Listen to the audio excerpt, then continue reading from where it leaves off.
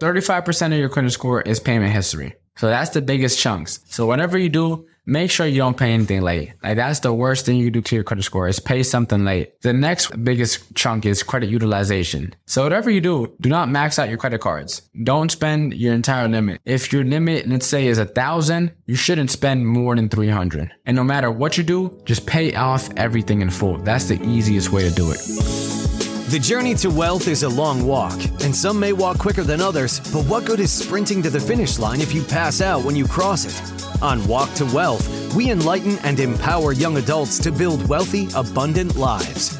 They say the journey of 1,000 miles begins with a single step, and your first step starts right now. This is Walk to Wealth with your host, John Mendez. Hey everyone, welcome back to the Walk 12 podcast. If you're tuning in on YouTube or any of the podcast directories, make sure to do yourself one teeny tiny little favor and make sure to give us a follow because I don't want you to miss out on any of the amazing episodes I got coming on this year. Without further ado, let's get right into this one. So to recap on the series so far, man, I started off with the Bank of America card and the Self Credit Card app builder, whatever credit builder app. Used that. Did my monthly on-time payments, worked my way up to pretty much almost 700. And then from there, about 6 months after, I applied for my first Chase card, got the Freedom Flex, applied for the Sapphire Preferred, got denied. Then I got a personal loan, got denied. The same month I got denied from the Sapphire Preferred, I also maxed out my credit score. So boom, 3 L's back to back to back. Ended up opening the Chase student checkings account. Then I got the Chase Freedom Unlimited open. Then I took off a hard inquiry. Then from there, I ended up getting a credit limit increase on my BOA card and my Chase Freedom Flex card. And then I applied for the Sapphire Preferred. And then from there got approved. And so that's where we pretty much are right now. So as I said, that was a whole kind of lot of information. But if you don't really understand credit cards, most of it sounds like gibberish. So I'm going to pretty much tell you guys what it is to start learning about credit cards. So as I said, I went on YouTube University. I YouTube a lot of the stuff that I know now.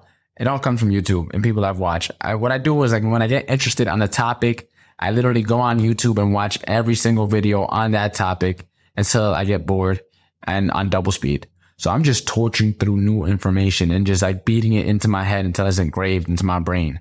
Like that's what I normally do. And so some of the people that helped me out the most was this guy named Brian Jung, and he has this Facebook group called the Credit Society. But on his YouTube channel, he talks a lot about crypto now, so I stopped watching him. But when he was doing stuff on credit cards, like I always watch his credit card videos just to stay in the loop now, which he doesn't post as many as he used to. But when he first started off, there's this one video of his journey of how he started building his credit card with Chase and all the cards that he has now. And so I was just watching that, boom, boom, boom, boom, watching all his videos. And then from there, there's another guy named Ask Sebi. I was watching all his YouTube videos as well. Similar guy, and he pretty much talks about credit cards, points and miles, how to use it for travel, all the fancy schmancy stuff, right? And then there's this other guy named the Credit Shifu. Now I love him because he does like credit card reviews and he'll go into all the different points. Sometimes he compare one credit card with another credit card. So these were like the main 3 people. I think Credit Shifu changed his name to Ben Hedges on YouTube. And so those are the 3 people that I pretty much watch religiously on YouTube on anything credit card related. Now, Brian Jung, as I said, he has a free Facebook group called the Credit Society. Now, they came in clutch. Every time I had questions about as I said, that's how I found out about the reconsideration line. That's how I found out about a lot of the ninja tricks that I know now. Whenever I had a question about credit cards, I went in that community and I put in the Facebook group, and I usually got, 2 to 5 people to respond, sometimes a lot more, giving me some of their tips and some of their advice. Now, as I said, be careful. Make sure you do your own due diligence because not everyone has your best intentions. Some people might be trolling, but from my personal experience, man, that community on Facebook helped teach me a lot about credit score and a lot about credit cards and all the different fancy features. And then Ask Sebi, he has a website called asksebi.com, asksebi.com. And from there, I used to go on there and look up different credit cards and some of their features and the benefits and the welcome bonuses, et cetera, et cetera. And then the last website I'll give you guys, it's called bankrate.com. Bankrate.com. So on there, I would always look up credit card reviews and get people's read articles on what people thought about certain credit cards. So I used to watch Brian Jung, and he had a free Facebook community, Ask Sebi, and he had his website, Credit Shifu. I would just watch his YouTube videos and then bakerate.com. I would go on all these different things and I was just consuming everything I learned. So here's a quick little master class on credit scores and credit cards, whatever, so that you can start understanding it a bit. That said, make sure to do your own homework. This is just how I understood it and how I learned it. So for the most part, there are three main credit bureaus when it comes to your personal credit report, right? There's Equifax, there's TransUnion, and there's Experian. Your scores may vary across all three, but you can check your scores on your bank apps as well. So the thing with credit scores is no matter where you check, usually they're all different numbers. If you want your official credit score, from what I know, the only way to get that is if you go to myfico.com. That's where you get your official credit scores. Now, I want to let you guys to know a little bit of something. So the reason why your scores vary on different apps and different, like I said, my Bank of America credit score is different from my one on Chase, which is different than my one on Credit Karma and Experian and Equifax, which is different than the one on Amex, right? These all are different scores. Now, the reason is because some people grade or scale, measure their credit scores differently and weigh certain things a little bit more than other people. They all have different ways. And so the main two like scores that you see is your FICO score, which is like your official credit score, and then your Vantage score. All right. So for your FICO score, you have to go on myfico.com to get it. This is what usually like mortgage lenders, car loans, etc. That's what they look at. And usually your official credit score is a lot lower. Now, also the reason for that is because within your FICO score, there's different FICO scoring models, right? So depending on which FICO scoring model they use, your credit score could vary drastically, even if they're all using FICO. Depending on which FICO model they use, it could be super different. Now, the next one is your Vantage score. Now, I'm not too sure as to like the origin behind Vantage score or why it's what it is. I just know that your Vantage score isn't your official score, and it's usually a little bit higher than what your actual score is. So always keep that in mind. So if you think your credit score says 750, it may be a little bit lower. Who knows? But I always, as I said, this is how I see it. I always say that, let's say my score is 750. I know it's a little bit less than that, right? If I were to apply for like a mortgage or a car or whatever. That's just how I see it. Now, here's one of the ninja tricks that I learned along the way. If you're not looking to open a line of credit, one of the best ways that you can protect yourself, protect your credit score, protect your social security and your private information is that you freeze your report on all your credit bureaus. When you freeze your credit report, no one can get access to it. So if someone were to try to hack your account and try to open up lines of credit in your personal name, if your accounts are frozen, people can't get hard inquiries to them, meaning they won't be able to get access or open new lines of credit, generally speaking, right? So what I would do is if you go on Equifax, you can freeze your credit score on there, and you want to freeze it on all three credit bureaus when you're not actively looking for new lines of credit. So you go on Equifax. Now, the reason why I dislike Equifax is they're always trying to sell you on something like Experian Boost or not Equifax, sorry. Experian. I said Equifax. You can freeze it on Equifax as well. It's free on all three bureaus. So whatever information I say about one, you do it pretty much on the other when it comes to credit freezing. You can freeze it for free on Equifax. You can freeze it for free on TransUnion. But Experian, whenever I'm on Experian, they're always trying to sell me on something. There's always some like type of Experian Boost or some new feature or thing that they have, or like they're trying to make me pay for my credit reports. There's something. They're always trying to make you pay for something. I skip everything on Experian. The only thing I want to do is check my score. That's it. I could care less about everything else. And when you try to look for your credit report, to freeze it, they're going to have like a credit lock or something like that on Experian. That is not the same thing. If it doesn't say credit freeze, it is not what I'm talking about. It's totally different. Freezing your credit score is free on all three credit bureaus, right? And then another ninja trick I learned is like there's this website called Innovis or Innovis or whatever it's called. And this is something that people like life insurance agents and other people use to get access to your reports and your personal information. Now, when life insurance people and all that stuff, when they access it or any type of insurance in general, it's not to hack your information, at least the people who do it credibly. It's just to kind of give it your credit score, but in a different way, right? It's just similar, right? But if you go to Innovis, you can also freeze access to your reports so that pretty much anyone who's not you can pretty much look into them.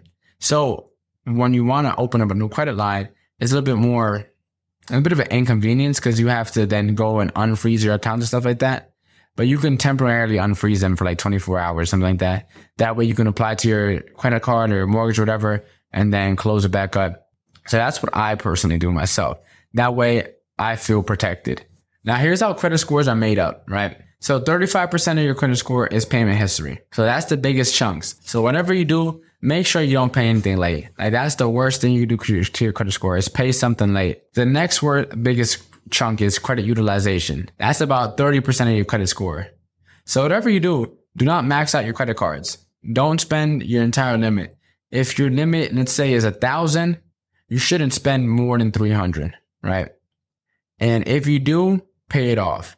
And no matter what you do, pay it off in full at the end of every single month, right? Or the end of every single statement, right? So they have what is called your payment due date. Let's say that's on the 7th of the month, right?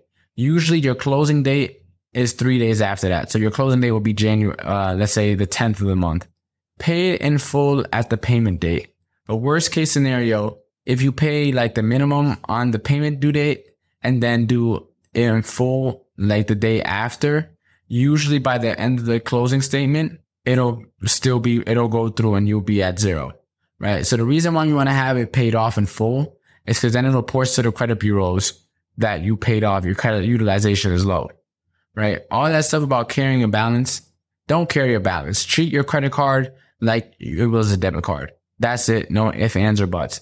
People say like, if you just pay off your balance whenever you keep a low balance, yada, yada, yada. Listen, you could do that, but then you start getting all these different credit cards. You get a balance on each. It adds up really quickly and it's too much to track. Just pay off everything in full. That's the easiest way to do it. The next chunk that makes up your credit score is the length of credit history. So one of the main reasons why people say don't close a credit card is because all that history that you have on time monthly payment, assuming you had it for a while, goes out the window, right? And so let's say you have a card for 2 years, and let's say it was Old Navy. And now I always stray away from store credit cards. Like I would never get a store credit card. Let's say I had an Old Navy card for 2 years, and then fast forward now in the present, I opened a new Chase card, and I was like, ooh, the Chase card is good. I don't need my Old Navy card anymore. I'll close that. And that whole 2 months of history now has gone out. 2 years of history has gone out the window. So now pretty much you have no credit history almost essentially. And so never close a card unless it has a high payment, annual fee. And even if it does have a high annual fee, find a no annual fee alternative. So like for the Chase Sapphire Preferred, $95 annual fee, there's like a Chase Sapphire, like regular card. And you can't even find it on the website. You just got to know about it to know about it. But there's different cards like that have no annual fee options so that you don't have to continue. You don't have to close out that line. You just, transfer it to a no annual fee credit card, right?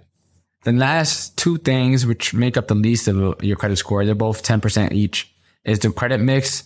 So this is like amount of credit cards, loans, mortgages, all that stuff, like your mix of credit. And then the last one is recent credit history, which I don't really know what it means, honestly. As I said, this is the best of my understanding. Like I'm not the expert on credit cards, right? I just have learned how to use them enough to be dangerous and rack up a whole lot of points, right? So here's a quick tip for each of them. For your payment history, right, which is the largest chunk what makes up your credit score, you want to make sure to set up auto pay on all your credit cards. That way, even if you forget, the auto pay never forgets. Make sure you pay on time every single month. The next tip is for your credit history. Never close a card. As I said, even if you have an annual fee, make sure you try to downgrade before you close a card. Then for recent credit history, if you're going to go do something like what I did and go crazy and apply for a bunch of credit cards, wait at least 60 to 90 days before applying for another card. Now, some people will tell you you don't even have to wait 30 days. Some people will tell you can apply for 2 cards in the same day. All right. Some people will tell you only wait 30 days. From my personal experience, what I always did was I waited 60 to 90 days, and that's worked out for me. And my credit score is where it is now. Also, another tip for credit utilization. If possible, ask for a credit limit increase every 6 months. So not all you can't do this on all cards, but some cards you can do it and it comes with a hard inquiry. So only do it on the cards that doesn't have a hard inquiry, right? For example, like my Bank of America card. Every 6 months, I ask for a credit limit increase every time. I'll get into this a little bit later, but that same credit card now, today that I'm recording this, had an $8,000 limit. So it started off with $500 and now it has an $8,000 credit limit. And then the last little quick tip is, if possible, and ask to be an authorized user on a credit card. I made my sister an authorized user on my Chase Freedom Flex, which is my second oldest credit card. I think I did that like a year or two ago, probably like 2 years ago. It's been a while. So I'm not sure what her credit score is going to be when she starts building her credit, but racking up her credit score is going to be virtually easy for her because my credit score is so good. I already have a great relationship with Chase and I had that card for a while. The only thing is that card doesn't really have a high credit limit, but either way, she's been on it for close to 2 years now. So that's all for this episode. Make sure to tune into the next one because I'm going to be talking about how I got into business credit cards. Now, personal credit cards, they have their own perks and benefits, but business credit cards, especially if you're an entrepreneur, and these will change the game for you. They changed the game for me. So don't want to miss it. Next episode, we talk about the Chase Inc. cards. See you then. You've now finished taking the first step. Now let us help you take the next one. Subscribe to our newsletter at walk2wealth.com. That's walk2wealth.com so we can keep you moving on your journey. We'll see you on the next episode of Walk to Wealth with John Mendez.